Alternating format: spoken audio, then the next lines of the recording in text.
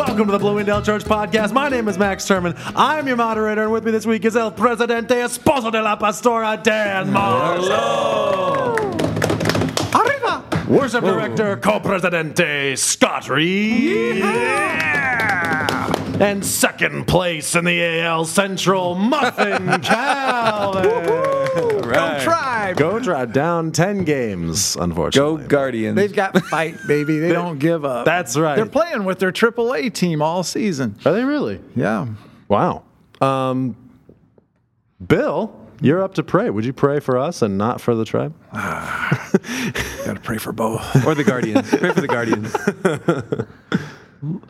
Well, Lord, we do invite you into this place. We pray you fill us with your Holy Spirit, that we say something that truly does matter for time and eternity, and that people are blessed.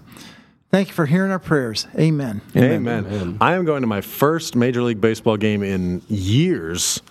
This Monday night, I'll be in Seattle, going to the Seattle Mariners. I grew up going to a dozen games every summer, but it's been maybe every summer. 4 or 5 years since I have been. So I'm very excited. Who are they playing? I don't know. Doesn't matter. Does not matter to me at all. I'll tell you. Scott, who would you like to see the Mariners play? I assume the Red Sox. Whoever the worst team, hopefully the Mariners aren't the worst team. Whoever the worst team in the league is right now, so that there's a good chance that they win, just for you, Max. Thank you. Did you say that Astros. Oh, that's bad news. But maybe, they won't cheat this year. Right. Bill, is Nancy a White Sox fan or a Cubs fan? I don't think she cares. Oh, okay. Yeah, Nancy. Go Nancy. Go Nancy. And what about Amber? I think if she had to affiliate with anything, it would probably be the Minnesota Twins. Oh, wow. Who are the team that I'd love to see the Yankees play. Oh, it's always a good day when they go to the Twins. The Twins come to them. Why is that? They crush them every time. Their Twins are so bad. They're like something like 51 and 70 lost. Wow. Amazingly, they won about 100 games last year, and this year they stink. Wow. Yeah. This is, of course, Bloomingdale Church's only sports podcast, WIFM, The Verge. You're here with Danny M., Scotty R., Bill Muffin C., and, of course, I'm Maxie T. Scott, give us some Would You Rathers, please. All right, so I was in the restroom just prior to this. Did you get inspiration? I did. I don't even know why. I don't know what that means. I thinking about it either. Why? So what I we're gonna wouldn't do? think to ask that question. Well, it was my tone. It was. I was intrigued. So there I was in the bathroom, Yeah. and suddenly, Yeah, when suddenly I had an idea. I don't know if it's a good idea or not. It's not my best idea for the Would You Rathers, but I think it's interesting.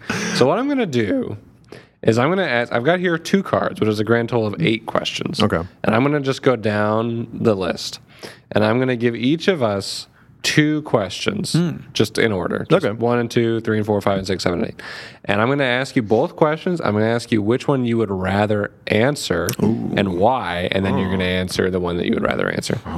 Just So sort of like which of these is easier for you to decide between the 2 and why, and then which one, of that question, which one would you rather actually do? Okay. All right. I will say, sometimes the bathroom can be the place for the most inspiration. I think that's fair, especially shower. True. Most of my best thoughts happen in the shower. Scott's like, shut up so I can continue on with You talk enough about baseball, don't talk about going to the bathroom. All right. Actually, some of these I think we've had before, or at least I've seen them before. Okay. But that's okay, because it's a different format. All right, Dan, your 2 questions that you're deciding which one is an easier decision for you to make are, would you rather run across a hungry alligator's back or run underneath an angry elephant? So that's your first choice. And is that easier or harder than deciding between, as a man, having your grandmother's first name or her haircut? What are your grandmother's first names? So it's basically like Teresa and Anne. which question differential is greater between the 2 options for you? Right. Oh, man. Yeah. So I think the one I'd rather not have to deal with is the running underneath an angry elephant or across a hungry alligator's back. That's fair. That would be, I think the chances of death are a lot higher than if I chose my grandmother's haircut or name. You never know. I'd rather be Depends on which alive. side of town you live on. Right. in some parts of the country. But your hair grows out, right? That's So, a much I mean, lower. That's right. It's a much lower stakes. Here in the question. heart of the nation, Is your haircut permanent? I think you have to so. assume it's permanent. I think you have to. Well, yeah. Same It's with like your a- name. As regularly Grandma as you perm. currently get your haircut, you will get your haircut back to your grandma's style. Yeah. Every 3 to 4 weeks. All right. Yeah. Hey, it worked for George Washington. True. Yeah, look what happened to him. Well, these days, no man, having a woman's name wouldn't be all that out of the ordinary. What are your Quite grandma's possibly. names? Teresa and Anne. You'd be Teresa. a great Teresa. You could be Terry. Terry's a All right, I'll go for that. Thanks. Terry Marcello. I'm going to write that Marcello. down. That's I yours. wonder, I never tried to call my grandma Terry. All right, man. Change your name in my phone. All right, this one. There's a lot of words here, so bear with me. Bring it on. So your first question: I'm great with words. would you rather ride a bicycle along a wooden plank 12 inches wide, 50 stories above the ground for 100 yards? So 12 inches wide, 50 stories high, 100 yards. Wow. Or walk along and you're on a bicycle. Or walk along a wooden plank 4 inches wide, 50 stories, same height, for a quarter mile. What? Okay, so that's your first question. Oh my word! What about And the then your wind? other question is, would you rather eat a small can of cat food or eat 7 whole lemons, seeds, pulp, juice, and rind? Okay. Okay, so the same time? I'll say the easier question to answer is the 50 feet high question. That's easier to answer. That's easier to answer, and my answer is bike. Why is it easier to answer? Well, I'm not letting myself bike? I'm not letting myself consider the possibility that wind or whatever is going to cause this beam to like swing back. Wait, and how forth. thin is the track? It's there? a foot. All right. So a foot is not bad because growing up, I spent plenty of time riding a bike and would often try and just keep my wheels on the lane line on the side of the road, which is right about 5 inches wide, tops, 4 or 5. And I was pretty consistent at staying right on that line. So I think for 100 yards, I could probably keep it steady way more than 4 inches. I mean, 4 inches is like, the width of your hand. 4 inches is about this. And I'm going to be walking I'm going to have to side to side walk all the way across this beam. Keeping my balance is going to be impossible. I'd rather ride the bike. And if things go wrong, I jump off the bike, just grab onto that beam and hold on until the Coast Guard gets Or there. you could just eat a small can of cat food. I would do that. Well, I'm not choosing between those 4 options. I'm saying I am way more convinced that I prefer the bike than I am convinced that I Okay. prefer the cat food. Can you I wear see. a parachute for our own? I don't think so. Well, I'd be worried about you. Well, I appreciate that, but it would be a great story for the podcast, and that's what we're here for. Wow. All right. Interesting. I did not see that one coming. My I didn't feelings either. about the bike are stronger and clearer than my feelings about the lemons That makes versus the sense. cat food. That makes sense. That's the game. I'm playing the game. you gotta be. This is your bathroom game. I'm just living in it. All right, Bill. Moving on. Bill, would you rather... Okay, so here's your 2 questions, and you're trying to decide which one is easier to answer. Your first question is, would you rather spend 3 weeks on a lifeboat with a person who talks incessantly about his or her medical problems, or with a person who has a chronic, wet, hacking cough? So that's question number 1. Is that easier or more difficult to answer than would you rather be the shortest boy in the 4th grade or the tallest girl in the 4th grade?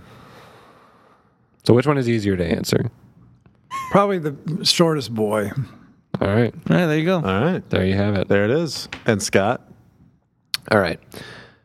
My 2 questions are, would I rather be put in a time machine and sent back to a time when carnivorous dinosaurs roamed the earth, Nice. or be sent to a time millions of years in the future when the sun is weak and pollution and overcrowding have taken over? Wow, those are terrifying. True. Or would I rather lose my ability to speak for 1 year or my ability to walk for a year? It'd be hard to have your job without being able to speak. That's true. So am I assuming that I'm getting sent to this time and I'm just stuck there forever? Oh, that's a great... It sounds like it. It sounds like It it's does permanent. sound like that. Okay, so it's permanent. Yeah. All right. Well, then I think it's easier for me to choose between speaking or walking, and I think I would lose the ability to speak for 1 year, Wow. so I could better appreciate the sound of a whisper. That's a line from A Knight's Tale, which is a great movie. But also, if I couldn't walk for a year, I would probably gain a ton of weight, which would be way more obnoxious to work off at the end of it than just having to deal with other modes of I communication. bet you'd have something super profound to say at the end of a year not speaking. You'd say, his name is John. Dan, give me a number between 1 and 1,001. Okay, I'm trying to think what we've not done. 264 Glen Ellen Road. That seems like Hey. a pretty safe bet. This, of course, comes from the book 1001 Things You Always Wanted to Know About the Bible, but Never Thought to Ask by sing-along at home listeners, J. Stephen Lang. 264 comes from Sins, Crimes, and Villains section of this book, Wow. Jeremiah's Dungeon. Saintly people often end up, ironically, in prison, and this happened often in the Bible. The prophet Jeremiah rattled the establishment by preaching against its sins, and he was in and out of prison quite often. His worst imprisonment was a dungeon with a floor of muck, and Jeremiah, quote, sank in the mire. The prophet was lowered into it with ropes. I'm turning the page here. One of the king's servants persuaded the king to release Jeremiah from the dungeon, but Jeremiah was still kept in a prison. Are you guys familiar with this story? Mm-hmm. Of why does he get thrown in?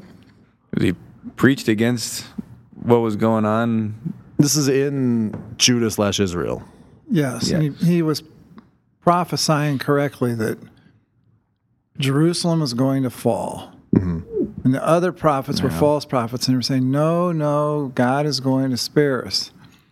And the king didn't like what Jeremiah's prophecies were because there was such bad news. He seemed to be the only faithful one at the time saying no, was disagreeing and saying this is God's wrath is coming.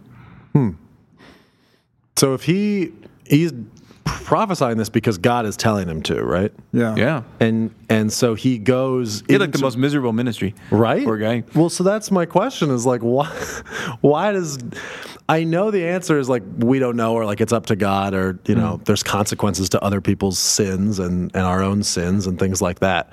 But like, why does Jeremiah have to, he's the one who's standing up for what's right. Like everybody else is lying. They're filling their ears with things they want to hear, with false prophecies and false teachings. And yet, and God is the one who's instructing him to stand up for it, and he's having the guts to do it. And his reward is to have a miserable life situation. And it didn't get better. I think if memory serves, they got exiled. And then over time, people were, we're going to come back. We're going to come back soon. He's like, no, we're not coming back. Yeah, and he's They didn't like that either. He delivers the one that says, put down roots and live in your cities and build your families and marry your, have your daughters and your sons. And so it didn't get marry better people. for him once they got carried off in exile either. No, he continues to tell the truth. Right. Again, way to go, Jeremiah. Yeah. But like, man, that's rough. Just shows how much people don't like to hear the truth, like the honest, real Sure. truth. Yeah, when it contains bad news. Yeah. I get the impression Jeremiah received the respect of the enemy. That king and those people believed in him. But he had a hard life. There's no doubt about it. And I get the impression he was single, too.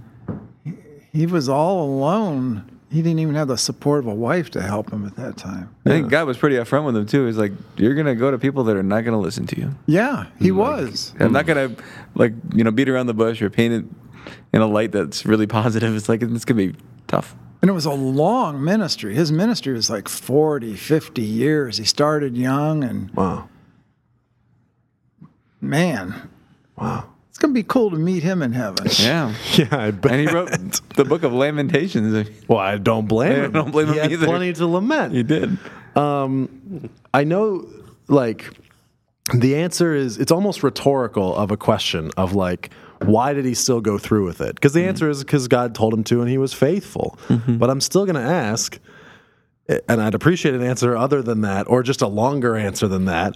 Why did he still go through with it? Like, every time he does what God asks him to do, yes, God probably says, like, way to go, well done, good and faithful servant. Don't go into thy rest. I've got more things for you to do that people are going to hate. Like, why does he keep following God no matter what, like, the world consequences around him are, right? He does what God asks him to do, which is something we talk a lot about on this show, of hearing God's calling in our lives. Yeah. And it's scary sometimes to read Jeremiah and be like, here's a guy who knew exactly what God wanted him to do. He did it, and things just got worse. Yeah. Nonstop. Yeah. You have to add to it, it's not like he's one of these people that just really likes being the bearer of bad news. There's some people like that. They're just completely oblivious or hardened against people complaining. Yeah. Just like, hey, this is it, tough. But he's called the weeping prophet, which shows a real sensitivity on his part. He loves the people of Judah, and it's breaking his heart to tell them all this bad news. That's what I was just thinking too. I think he had that call from the Lord to do it, and because of that, he really saw the brokenness of the people and their need for the Lord, how they had really turned astray. Also saw what was coming. Yeah. Didn't want them to have to experience that and go through that. Yeah. And so I'm sure that motivated him as well to be faithful, even though to a certain extent he probably knew what the final outcome was going to be. There's something else that we forget. Jeremiah is filled with the Holy Spirit. That's true. We always think of, well, the Holy Spirit doesn't come till Acts chapter 2. Well, no. He is eternal God. He has always been. And he would fill these prophets not only so they could prophesy, but so they could also live the life that they're prophesying. So I really think he just walked in the power of the Spirit all those days, and that upheld him. Yeah. And it seems like, when you read Jeremiah 1, the interaction he has with God is pretty intimate and real. God says, before I formed you in the womb, I knew you, and before you were born, I consecrated you. I appointed you a prophet of the nations, which, like, just to me, like that first line, before I formed you in the womb, I knew you, it just seems so tender and genuine and loving. And then Jeremiah responds, and then God talks back, and there's this whole conversation. And he says, the Lord put out his hand and touched my mouth. It's really real and tangible. And I think if you encounter God in that way, it doesn't matter what he's telling you to do, like, you're going to do it because like you've seen God. And like when we see Isaiah's encounter with God and his reaction, it's, there's not really an alternative when you see God in that way. And Moses and the burning bush, and then when he saw God in his as he passes war and his by, like, it's just there's no other option. It's like, what are you going to do? You're going to see that and say no? Well, what a privilege to be in the presence of God and to talk with him. I mean, we have this great privilege. It just doesn't seem to sink in to my spirit that I am talking to God. I don't get to talk to the President of the United States, and the President can't do anything compared to what God can do. God can do things that matter for eternity in my life. The President, at best, can do something to help me through something rough, for a short while. Sure. It's really something. So if you're a prophet like Jeremiah, you've been having this intense communion with God. I think that just carried him through his lifetime. And once you've been with God, you don't want to settle for anybody less. Yeah. Be really a big disappointment to say, well, you know what? This king is, I think he could substitute for God. Yeah. No, once you've been around God, everything else is just paled in comparison. Are there still new prophets after Jesus? Are there more prophets? And if not, why not? I believe there are prophets, but I don't believe that there's anything they've said that can be added to the canon of Scripture. Like no new revelation from God, Right. in that sense. Like, there's definitely people that have the gift of prophecy, like Scripture. We've talked about that in the podcast before. Yeah. There's people that have that gift Yeah. and that use it and exercise it in the church. So in that sense, yeah, they're prophets. But yeah, that's kind of where we draw the line from something like Islam that says after Jesus there was another prophet that came, Right. and he's the guy you really need to listen to. It really is like a deviation from what the Bible teaches. Sure. And the Mormons. And the Mormons and the Jehovah's Witnesses. And the Jehovah's Witnesses. And the one that has a temple in Winnetka, Baha'i. Oh. They have well, now he's dead, but they had a prophet that's superseded all the previous prophets. I mean, it doesn't seem like God would need another prophet after Jesus comes. Seems right? pretty sufficient. Yeah. God Almighty himself in the comes. flesh Comes like, down. all I right. mean, it's really a lot of hubris for Muhammad to come along and say, "Yeah, I'm one up on Jesus." Right. Right away, everybody should have been saying, "Whoa, whoa, whoa!" You know, you are obviously a false prophet. Because Paul is considered an apostle, not a prophet, correct? Well, both really. Okay. He's both. What does it mean to be a prophet? One thing is that you not only tell the truth, but you can foretell. And he was able to foretell. One that comes to my mind is he's telling the captain of the ship and the sailors, we shouldn't go out into sea. We are going to shipwreck. Oh. That's right. And he's not a sailor. He's not an expert, but God has given him a word, and he told it, and he was right. And he told him that no one jump overboard, stay on the ship, you'll be all right. Yeah. Yes. Did they listen to him? Yeah. Well, when they were in the storm, they did. Yeah. They started realizing this guy does know what he's talking about.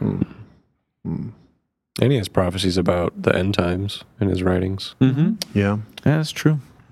Yeah. So As that makes does John, obviously. I was going to say that makes John a prophet and an apostle as well, then, right? I hope so. Otherwise, who knows what Revelation is, if not prophecy? Which I think actually in Revelation 1 or 2, it says this is prophecy. I think it's Revelation 1. I was just reading in Acts today about Peter seeing the vision from that the Lord gave him with the sheet that came down from heaven. Yeah. So I mean, Peter is in that company too. Going back to Jeremiah as sort of like the weeping prophet and his commitment to the truth, his commitment to what did you say, forthtelling? Forthtelling the That's what- truth? that's Not what- just foretelling, but forthtelling? That's what Bill said, yeah. Forthtelling the truth in our lives, in my life or the life of a listener. You know, if the truth could cost you a job or cost you a relationship, or cost you even a relationship with like a child or something like that, right?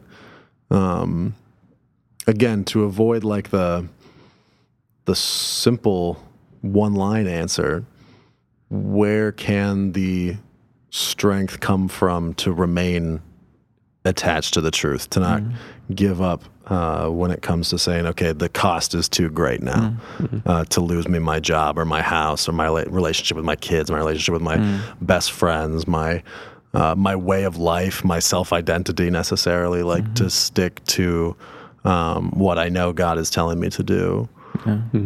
When we don't, Bill said himself, we do get to talk to God and we don't get to talk to the President of the United States, but we also don't have that special relationship that a lot of the prophets did have, and certainly all the apostles who are also prophets have seen Jesus with their own eyes, or, some of the OT prophets who saw God in one way or another and spoke to him and heard him clearly respond in length. How can we stick to that? How have you stuck to that? That makes me think, the last thing you said makes me think of Jesus' response to Thomas. We might not have the special relationship, as you say, and yet Jesus says, because of that, if we're faithful, it's like an even greater blessing for us, because we haven't seen and yet we still believe. So I think, that's it. It's just all about, well, for one thing, the one sentence answer is, the power of the Holy Spirit is what's going to keep it going. I mean, look at the Christians in Afghanistan. Like, do you think that they're doing that by their own power? Like, certainly not. Yeah. But beyond that, I think, it's perspective. And if we can really have a correct perspective, which is something also granted by the Holy Spirit, if we can really have a correct perspective on this life and in comparison to the weight of eternity, there's really no comparison. It might be hard, but if you can have that correct perspective, which is not easy, and it's not easy to really like own that in your spirit, kind of like Bill was saying about talking to God, it's hard to have that really sink into your spirit. But if you can get to that point, like there's never going to be a question. It's like, why in the world would I sacrifice everything for all of eternity to keep this job? Yeah. Or even as hard in terms of challenging and hard in terms of like cruel is not quite the right word, but hard in terms of hard-hearted as it sounds, like how could I possibly give up everything for this relationship? Because it's just not going to be worth it. Yeah. And pray for yourself for discernment. Like for all of us, we have to speak words of truth to people, and in what tone we say it, when and how. Yeah, those are all things we, like Scott said, really need to depend on the Holy Spirit for. So it doesn't come across as us just shooting out an arrow at someone, even though it might be truthful, done in love. But yeah, discernment is huge when it comes to that. And keeping in mind too, I think that like God's word doesn't return void. So like if you follow, if you're obedient in that, one of two things will, or perhaps two of two things, but at least one of two things will happen. Either God will use that moment to work in the person that you're talking to's life, which probably means that long-term you won't lose that relationship, even if short-term they're upset with you. Or alternatively, God is going to use that moment to transform you and to grow you. It's a good point. So either way, like it's going to accomplish something good. And God, he's not going to give you that for no reason. No. It's either for you or them or both. Yeah. A lot of times we don't want to speak the truth at times because we think, well, I know myself as a struggling people pleaser. I want to make people happy, but you can't always make people happy. Yeah, absolutely. And it's more important to be faithful to what God's telling you to do and say, even though it might be hard. Yeah. Well, I think Scott brought up something that I want to transition into briefly. Is Scott, you were mentioning at the top of the while we were getting set up that you posted an article about how to pray for people in Afghanistan, the situation in Afghanistan with the United States pulling its troops out ahead of the 20th anniversary of September 11th. Can we talk a little bit to how we can be a support for our country, for the soldiers who are coming back, from the people who are still stuck there? Like, how can we pray for that situation? How can we be engaged in the situation? If you know anybody, or perhaps you will come to know somebody who has come back. I mean, we didn't have a ton of troops there, so the chances of knowing one of them is maybe not enormous. But if you do, to come alongside that person, as I'm sure, I can't even imagine what they're experiencing right now. Probably some relief, but also guilt, and yeah, I imagine a whole mess of complex emotions. But definitely come alongside them and other refugees. They're going to need us, and as the church, it's really our responsibility to show love to these people if we encounter them, which maybe we won't, but if we do, we need to be ready to show love to them, whether that's returning soldiers or refugees or whomever that's been affected by this. And as far as prayer goes, I would just say, there's a million ways you could pray, but one way that I think we really need to challenge ourselves to pray is to pray for the Taliban. Because, Paul said, to live as Christ and to die as gain. And so we should probably also be praying for the protection for the Christians, but for them, as for us, to die as gain. They're better off, as crazy and wild as that sounds. I mean, think about Stephen's martyrdom and like his reaction to it. Like it's not the world's reaction. So I think it's we need to pray for God's will to be done in terms of the protection of these saints, because maybe God's will is to take them up to be with him now, and praise God if it is, because what a better life they're going to have if that is what it is. So that's something to, just pray for his will to be done and pray for discernment to pray. And then for the Taliban, praying that they would be saved. Like they are, if we're not praying for the Taliban, our perspective on God is too small. Yeah. Because they're extremist. Yeah, they're violent. Yeah, they're way out there on the far end, like probably about as far as you can be from being believers. But so what? Like, that doesn't matter at all. Like, God can, and I'm sure will, save some of them, or perhaps even a lot of them. And if the whole global church is fixating their prayer lives and eyes and minds on what's going on in Afghanistan, like, I believe that God will do something amazing there. And it might be through the faithful sacrifice of the Christians that are there, that they shine this light in an unmistakable way to the people that are martyring them. It's such a big, scary, complicated issue, and yet our God is so much bigger, and He's going to do something. In particular, if we're praying about it, I think we're going to see Him do some amazing things. Amen. That was really well said. Absolutely. I read a book last week called The God of the Impossible by Samuel Naaman. He's the founder of the South Asian Friendship Center in Chicago. Cool. It's 10 stories of 10 Muslims from not quite 10 different countries, but different countries, different time frames, turning to Christ. And a couple of them were very radical, violent people, like a captain in the Taliban, let's say.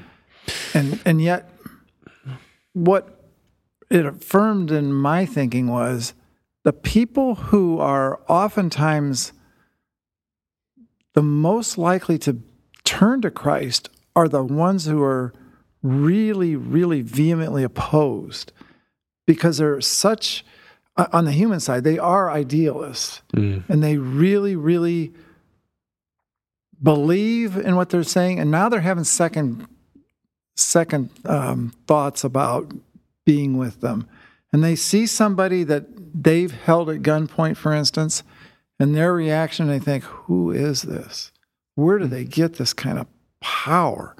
And they end up turning to Christ. It's a terrific little book. Cool. But it gives me hope for exactly what you said, Scott, that yes, this has already happened many, many times throughout the world. We should pray with expectancy. Yeah. Taliban means students in Arabic, students of the Quran, Allah, but praying they'll become students of Jesus. Yeah. You know, one of the ones I read was about a boy who had memorized the entire Quran by the age of 8. He was being groomed to be, I think it was a mullah, which is a scholar. And if I've kept my story straight, his grandfather had been a very well thought of mullah and had an occasion where he spoke before 10,000 people. It sounds like on a yearly basis. So he saw the respect his grandfather commanded, and he thought, all right, I'll follow my grandfather's footsteps. But somebody put a New Testament into his hands, and he read it, and this is a common story. When they read the scriptures, it transforms their lives. So there's a lot to be said for getting Bibles into people's hands that don't know Christ. Yeah. Particularly to get them into even the enemy's hands. And the Holy Spirit strives with the scriptures. He wrote the scriptures, so of course he loves the scriptures. He can do way more than just friendship evangelism can do. Yeah. Amen. Bill, would you mind just praying really quick for both the Christians and the Muslims and the Taliban and the U.S. forces and everyone and all the refugees? Well, Almighty God, we believe you are almighty. There's no limits to your power, and there's no limit to your compassion. My goodness, you sent your Son to die on a cross for these very people. So we pray firstly for the Taliban, that there would be members of the Taliban, even today, saying, obviously, I'm on the wrong path. And they would call out to you and ask for you to be real. And we know that you are anxious to answer that prayer, and that they turn to you and they become the new Samuel Naamans and his father, who was a radicalized Muslim once upon a time. We pray for that to be the reality. And in the same breath, we pray for all those people who are being tormented right now because of the Taliban and the fight with Afghanistan and the United States. Lord, we pray your best on them. Yeah. And your best may be you are going to heaven today. Mm-hmm. We pray your best for them because most of them are unsaved, and we don't want to see them die and have eternity in hell. We pray instead that they will come to salvation and that they would be able to get out of there and come to the United States or to some other country that'll really care for them and help them establish a new life. We think of the Christians that are there who are surely concerned, especially about their children. Nobody wants to see their children undergo this.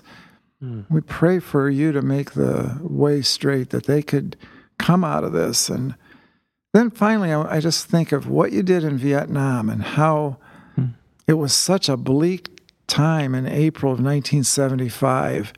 And then roughly 15 years later, the CMA missionaries went back to Vietnam and found, instead of a church of 100,000, found a church of 1 million, that it had exploded in growth. And Lord, we pray that for Afghanistan, that just like Korea turned from Buddhism to Christianity, Afghanistan would turn from Islam to Christianity. Mm-hmm. Thank you, Jesus. Amen. Amen. Well, let's get into topic of the week. Topic of the week this week is brought to you once again by Life Coaching Group. What is the gap between where you are now and where you want to be? The Life Coaching Group is a guided discovery and coaching experience designed to help you understand the resources God placed in you that set you apart. You're invited to a coaching group in which we will partner together in a thought-provoking and creative process to increase awareness and design action toward your God-designed potential using the Identity Profile Self-Awareness tool, the IPSAT. The Life Coaching Group. For more information and to register, visit bloomingdalechurch.org/lifecoaching. I was talking to Daniel Ream about it today. Obviously, that's his group, his class, his baby. The IPSAT is, at least in this church, belongs to Daniel Riemenschneider, if not, as it were, in the rest of the world. But I will say, he's saying, this is basically the IPSAT class 2.0, which is leaning more and more into discussion, which was definitely of the classes I taught of the IPSAT, my favorite and the students' favorite part of the course, not my teaching. But this group leans more into that discussion, that connection between people, and really one of the things that IPSAT does best of seeing how other people relate to their results in order to have a better idea of how you relate to yours. So I would highly recommend it. It's a really cool course, and now it's in more of like this group, small, almost like a small group setting. So I would highly recommend getting involved with that if you haven't before. For topic of the week, this week we're doing a new segment called Enough Hemming and Hawing. Scott and I were having a discussion today about our favorite topic, the Wheaton College Men's Glee Club. And the question came up that is relevant to something you all preached on in the last month. This idea, if you'll excuse the language that I use to describe this question, what counts as tithing? I don't like using the word counts because it kind of has this sort of excuse-generating idea of like, well, I have this responsibility to God. What can I do to like pay off my debt? Like, oh, does that count? Is that going to be on the test? Which is obviously not the idea. But for example, if I'm to donate to Wheaton College, a Christian institution who, their stated purpose is for Christ and His kingdom, for creating young professionals, young missionaries, just young Christians who understand the Bible and are at work in the world. If I donate directly to international workers, whether through this church and through the CMA as a whole, or even outside the CMA, or to World Vision, or to something like that, does that, and again, forgive the word, does that count? And I understand that this is catastrophically missing the point of tithing. But let's speak to that, of why it is catastrophically missing the point of tithing, to be like, well, I already give X amount to this organization, so that covers me for tithing. What is the point of tithing then? Let's start with the building blocks here. And I know we've covered that in a sermon series last month, but in your own words, as you all preached in your own words, what is the point of tithing? The point of tithing is that you walk by faith instead of by sight. It's not like God needs your money. God could even rescue churches without money.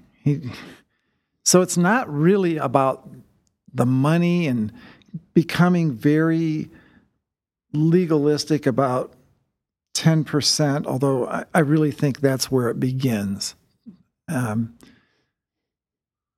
The point is that you are trusting God. And the tithe... That's right. I know this isn't a perfect analogy, but there's something about 10% that's a lot like 90 feet in baseball. There's something just magical about how the bases are 90 feet apart. So it's 90 feet from home plate to first base. If it was 91 or 92 or 89... baseball would not be right. There's just something that you can get the runner by an eyelash at 90 feet, but you miss him if it's at 91, or he doesn't. It's not even close at 91. And that's the way it is with a tithe.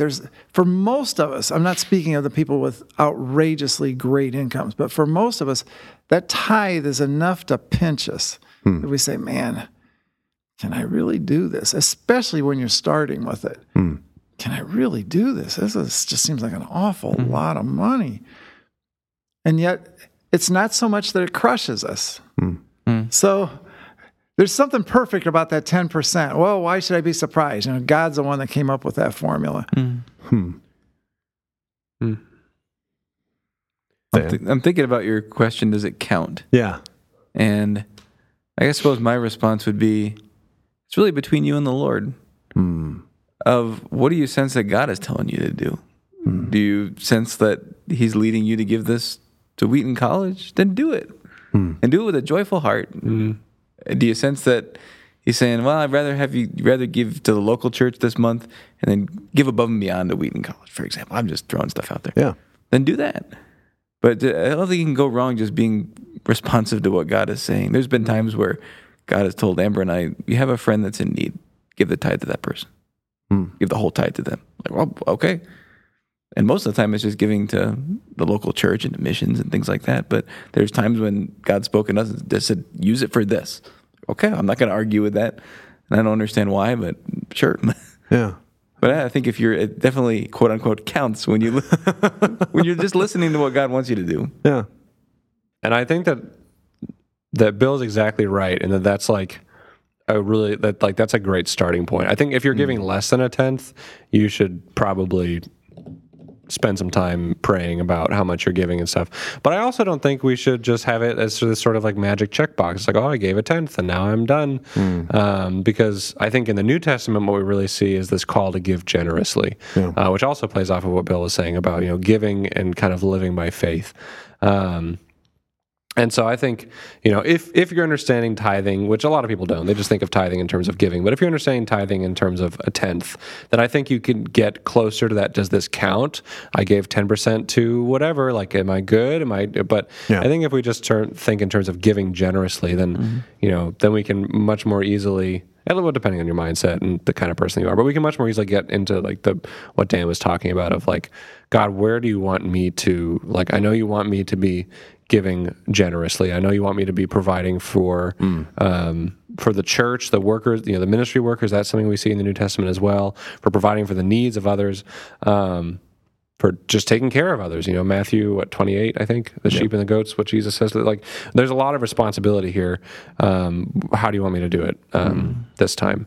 And so I think it's just that, and because God doesn't need our money. I think of Elijah in the wilderness when he was like almost dead, and then God sent an angel to feed him. God could send angels to feed all of us. Like, he doesn't need our money. He sent manna from heaven for the Israelites. Like, he doesn't need our money, but he wants us to give because it's going to work in our hearts to trust him better. Not to mention, he gave us our money in the first place. Right. Through, as Tim Yeah, it's Keller really his. Yeah. It's his money. We're simply the stewards. Yeah. I heard a sermon that challenged me. It was by Andy Stanley, and he talked about how as your income goes up over time, so should the percentage that you give. I appreciated that because it's not something it's easy. Like Scott, I think you mentioned this, like 10%, and Bill, you said like it's a starting point, but it's not the ending point. It's like as God is generous with us, that should motivate us to greater generosity. Yeah. Yeah, I admire Rick Warren.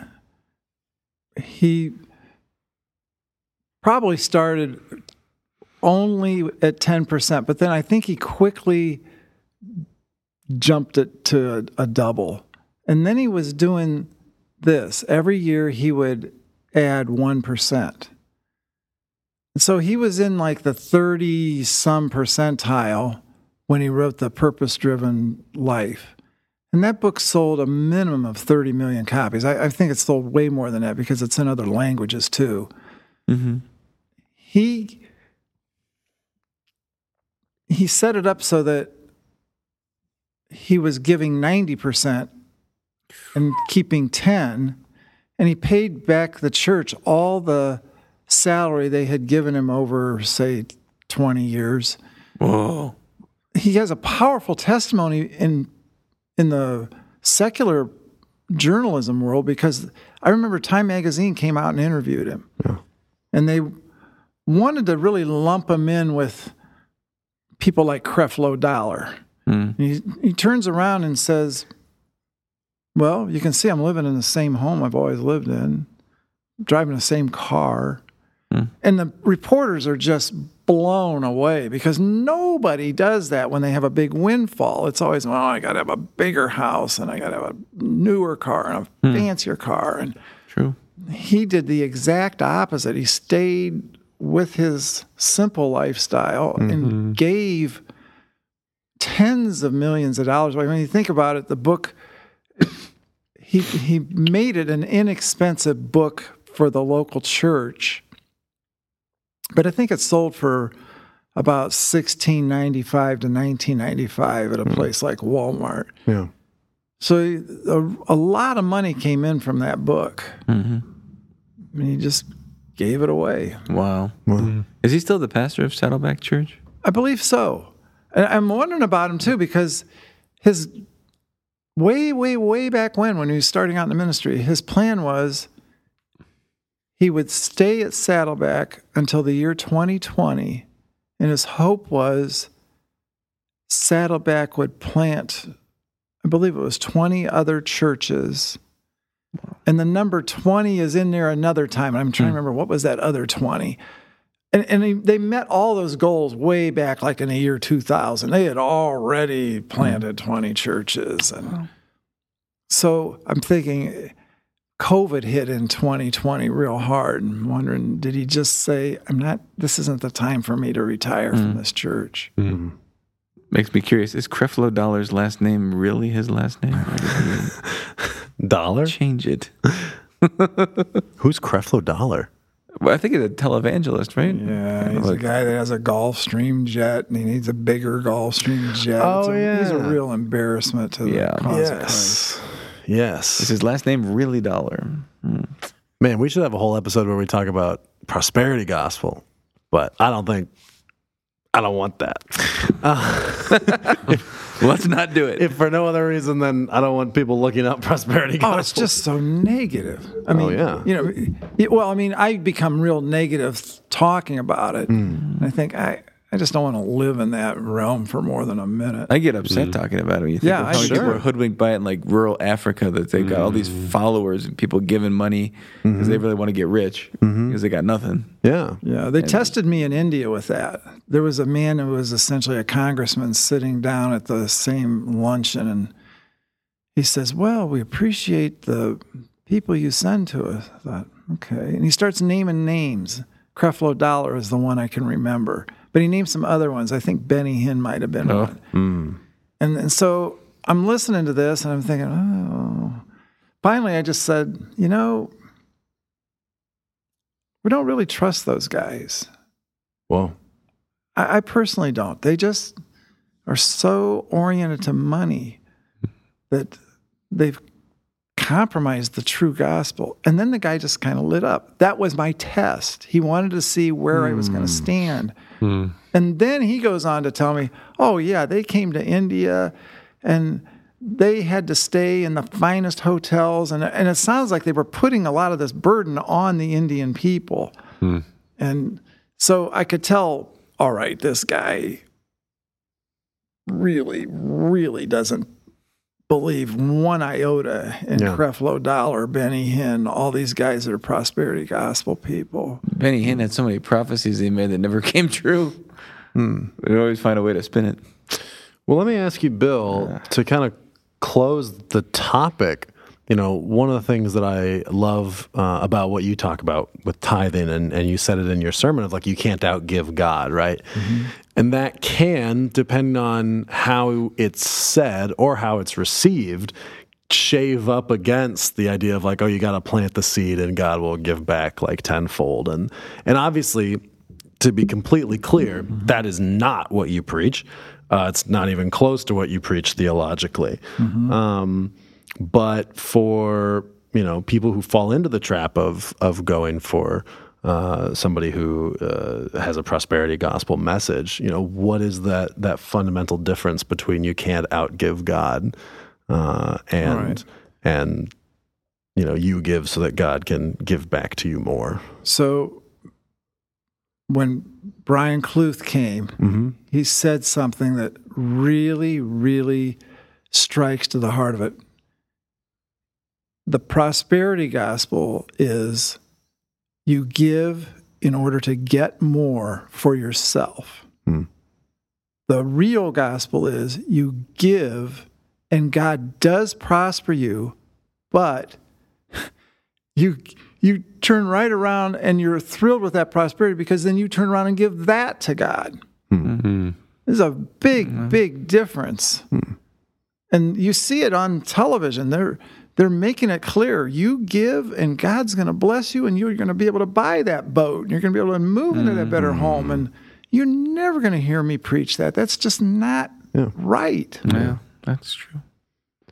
And I think in terms of, you know, you can't outgive God compared to the prosperity gospel. I think the prosperity gospel tries to dictate what God is going to give you back. And it says it's material wealth. But, you know, I remember one thing, I think this was from your sermon, but I've heard you talk about this stuff a lot, so it might have been from a different time, Bill. But, you know, you said something about the most generous people are usually the happiest or the most joyful. And I think that, you know, you can outgive God because what God has to give is so much more than just money. And maybe he'll bless you, you know, like what Bill was saying and what Brian Kluth was saying. Maybe he'll bless you with more wealth so that you can continue to give it away, or maybe he'll just bless you with a joyful spirit or with a peaceful home, or who knows. But like, how many people wouldn't trade all that they have for like a peaceful home, let alone just like 10%? Yeah, sure. So we can't dictate how God is going to give back to us, but we can trust that, you know, he's the giver of every good and perfect gift, so he's going to give back. And it's like, if we delight in giving our gifts, or giving our children gifts, how much more so does he delight in it? But what that looks like is it's up to him. And it should be up to him because it's going to be better than what we want. Yeah, I'm thinking of Ed Maxey. Now, this is a man who's around 90 years old. This is Eric Maxey's father. Oh, sure. And he was a pioneer missionary in Indonesia, and they made a video about his life's work. It's called The Pay Is So Good. So he's working with stone-aged people in the Baleen Valley. These people did not even know what metal was when he showed up. Wow. And they were cannibals also. Wow. So this is a rough crowd to work with. Ed Maxey, rough crowd. he has just an abundance of fabulous stories, but in the midst of it all, he leads them to Christ. And one of the most powerful things of all is they were so wrapped up in appeasing evil spirits.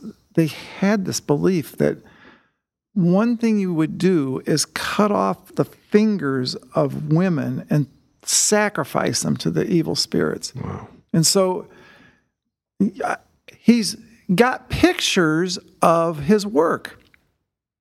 When in the early pictures, the women are missing at least 3 fingers, maybe on each hand. Wow. But his later pictures, I made it a point to look at the women's hands, and they've got all of their fingers. What a boon, that I know it's not about keeping your fingers, but that's something really tangible that now the women have their fingers and they can operate normally. Yeah. Wow. So in this movie, the pay is so good. It's just the greatest little movie. And the thing I remember most about it is at the very, very end, there's this simple cart being drawn by a tractor. And there's probably 30 or 40 Indonesians packed onto this cart, and they're just riding into the sunset, essentially. And all of a sudden, they just burst into song. And it is the happiest music you'll ever hear in your life. And you think, here are people so poor, they ride on a cart, and they're just singing the most joyful music. That is prosperity. Amen. Any final thoughts before we move on? I was thinking of like the relationship with a parent and their child is like us and God. Like when a child really obeys because they love to and their heart is in it. You can really tell between that and, well, I'm just going to obey so I can get something. I think God can really see through that pretty quick. Really quick. And it just doesn't hold a candle to when, it delights him when we obey, especially in this area of tithing. It doesn't make sense. We don't have enough, we feel. Yeah. We just say, I'm just going to do it. Yeah. And that obedience, I think, thrills him. Yeah. Yeah. As opposed to, well, I'm just going to give so that he's going to give me some more stuff. Yeah. Amen. Nobody knows hearts like God does. And as Ephesians says, you know what I'm going to do before I do it. Also, Psalm 139 says the same thing. That's true. And it's absolutely true. Listeners, if you would like to be part of the show, you can send questions, would you rathers, trivia quizzes, and what do you got, Dan? And 1995. And women's fingers? No, just kidding. I was trying not to say women's fingers. I was like, all I can think about is fingers. That's all I can think about. And I was like, what do I have out of what Dan just said? I'm like, parental guidance. You can send 1995 to the Jet Ski Fund. It's important to say that if you donate to the Jet Ski Fund, God will not give that back to you. But we might let you ride it. It's the opposite of the prosperity gospel. It is the... we might let you ride it. If you're lucky. We will let you ride it. Oh, how can we not don't let make people promises ride it? we can't keep. But if we had a jet ski, why couldn't they ride it? I don't want them to ride it. It's ours. I don't want to share. Don't make me share, Grandpa. Remind me of Nicole Calvin. Nicole Calvin's like 5 years old. She finally gets a toy that Joel really likes, and he's playing with it. And Nicole says, "You can't play with that. That's my toy." And Joel says to her, "Nicole, the Bible says share." Yeah. And Nicole says, "Joel, sometimes the Bible says share, and sometimes it doesn't." That's funny. What a little sassy. What a little legalist. I guess she's right. There are lots of verses that don't say to share. That's right. I can name thousands of verses that don't say to share. Send whatever you darn well please to podcast@bloomingdalechurch.org. For our closing segment this week, it's time for bets. This weekend is our day camp reunion. We had over 200 kids come out for day camp over the summer, and they are all coming back this weekend. Thank you. Or are they? Our question this week, how many kids will come out for the day camp reunion? How many kids are going to come out for the day camp reunion? And our tiebreaker, how handsome will the day camp band drummer be? Vote now on your phones. What's the out of 10? Out of 10 for the drummer. For the drummer. We'll rank it in the same way that we ranked Scorpion's Venom at staff meeting, 0 to dead. Is he dead handsome? Is he drop dead handsome? I think you can describe him using words, numbers, or pictures. The handsomeness of the drummer. So is out of a total of 200 kids? What if we had more than 200? Wouldn't that be crazy? I don't know how many kids we normally have. Is this counting our normal kids? Or is this just all kids? I'm gonna sit there and I'm gonna count. This is in the sanctuary, right? Between services. Oh, it's in the youth quad. Am I gonna be? Are we gonna be using the drummer, the day camp band drummer? Mysterious. Who we don't know, but darn, he's handsome. Is he going to be using the muted kit? Yeah. Well, he doesn't know how to do that. He'll learn, I guess. I guess he will. Yes, I will be there. Total number of kids. I'll be there counting the kids in the room. Okay, so just total number of kids, not right. how many kids that don't know. That's right. How many are at the day camp reunion? I wish I knew how many there normally were. That would help. That would. I'm gonna put a number down. I know, but I will not say. On this piece of paper, and then I'm gonna. It was just in children's church. I just have no idea. I'm afraid because I don't want to be like pessimistic, but I also don't want to just like grossly overshoot. 7,000. I don't want to say a number that's going to be like crazy. Bill's like, they're just stacked on top of each other in the youth quad. All right, I'm going to guess. Oh, I think I've guessed so wrong. I I'm thinking about it. I'm picturing the scene. I'm picturing the scene. I'm wrong. Scott, we don't have time for this. It's 7:30 p.m. Ain't nobody got time for that. Ain't nobody got time for you to figure out what you're gonna do. Everybody ready? Everybody's ready. Bill. The handsomeness is 9.617. Oh wow! Praise God. And the number of kids is 67. Ooh. Okay. I feel pretty good about my guess now. All right. So I guess 70 kids. Oh wow. Okay. And my handsomeness is an angry smiley face. Ooh, As you angry said, smile. it could be through pictures. I like it. Dan. My guess is I have a lot of crossed out things. 'Cause I just You have so many estimated. crossed out numbers. 57 children. 57 children. And Oh, incredibly charming and handsome is mine. Wow. It's going to be pretty specific for Bill to be right because Dan and I kind of got him bookended. I am at 48 kids. Oh, I didn't realize you were guessing I went 44, 56, 50, 44, and then settled on Let's 57. even it back all the way back to 44, and then you were like, nah, 54. No, I was right the first time. And I said blessed. He'll be blessed. Oh, hashtag. Blessed out of 10. That is all the time that we have this week. Thank you, Bill. Thank you, Scott. Thank you, Dan. Thank you, man. Thank you, Max. Dan Marcello, my president. Take us home. Well, you've been listening to the Bloomingdale Church podcast, brought to you, as always, from Bloomingdale, Illinois, the rip-roaring heart of the nation.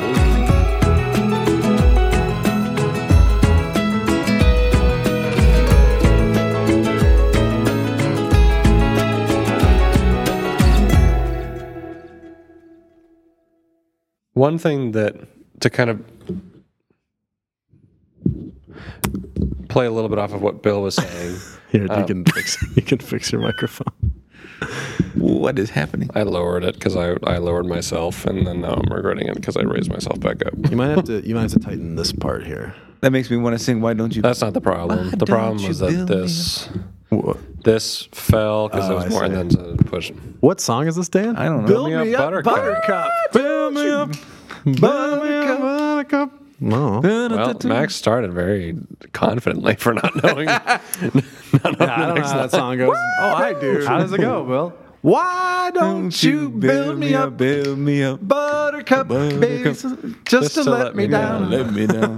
Turn me around, and then worst of all. You never call. I think. Yeah, it's a great song. It's in like an Allstate or Progressive or something commercial that I see on Hulu like all the time. Wow. So I've gotten a lot more familiar with It it. just in the last reminded me few of when he months. said, I raised myself. Build me up. All right. So anyway, Anyway, tithing. back to... So anyway, to play off of what Bill was saying, I think Thank you, Bill.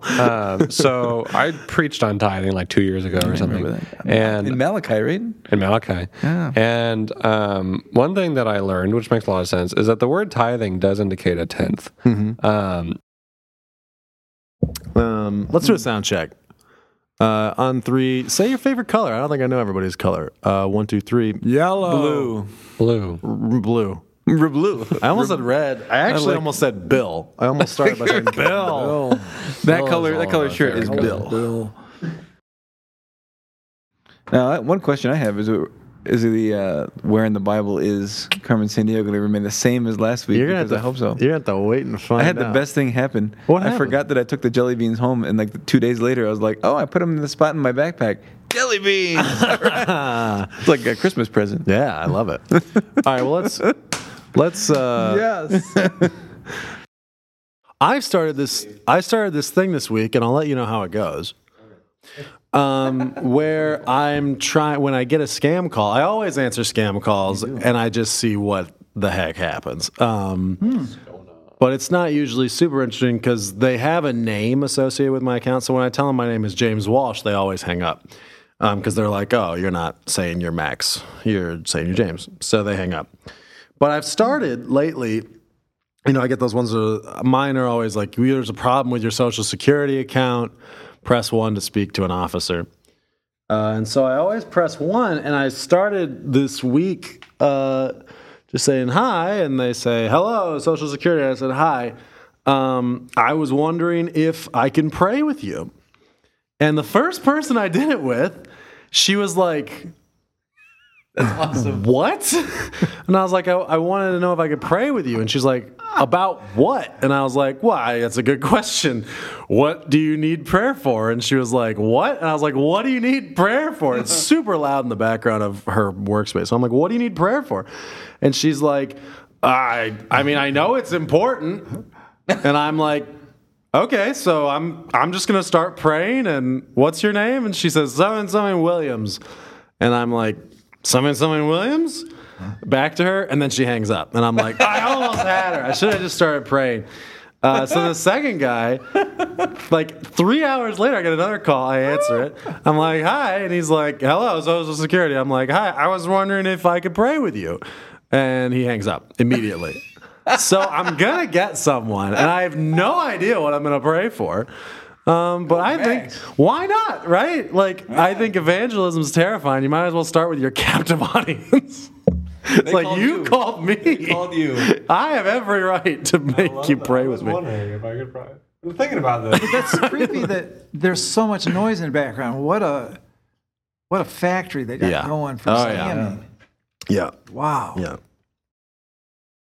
Bill, are you ready? Yep. Okay. Max, are you ready? No.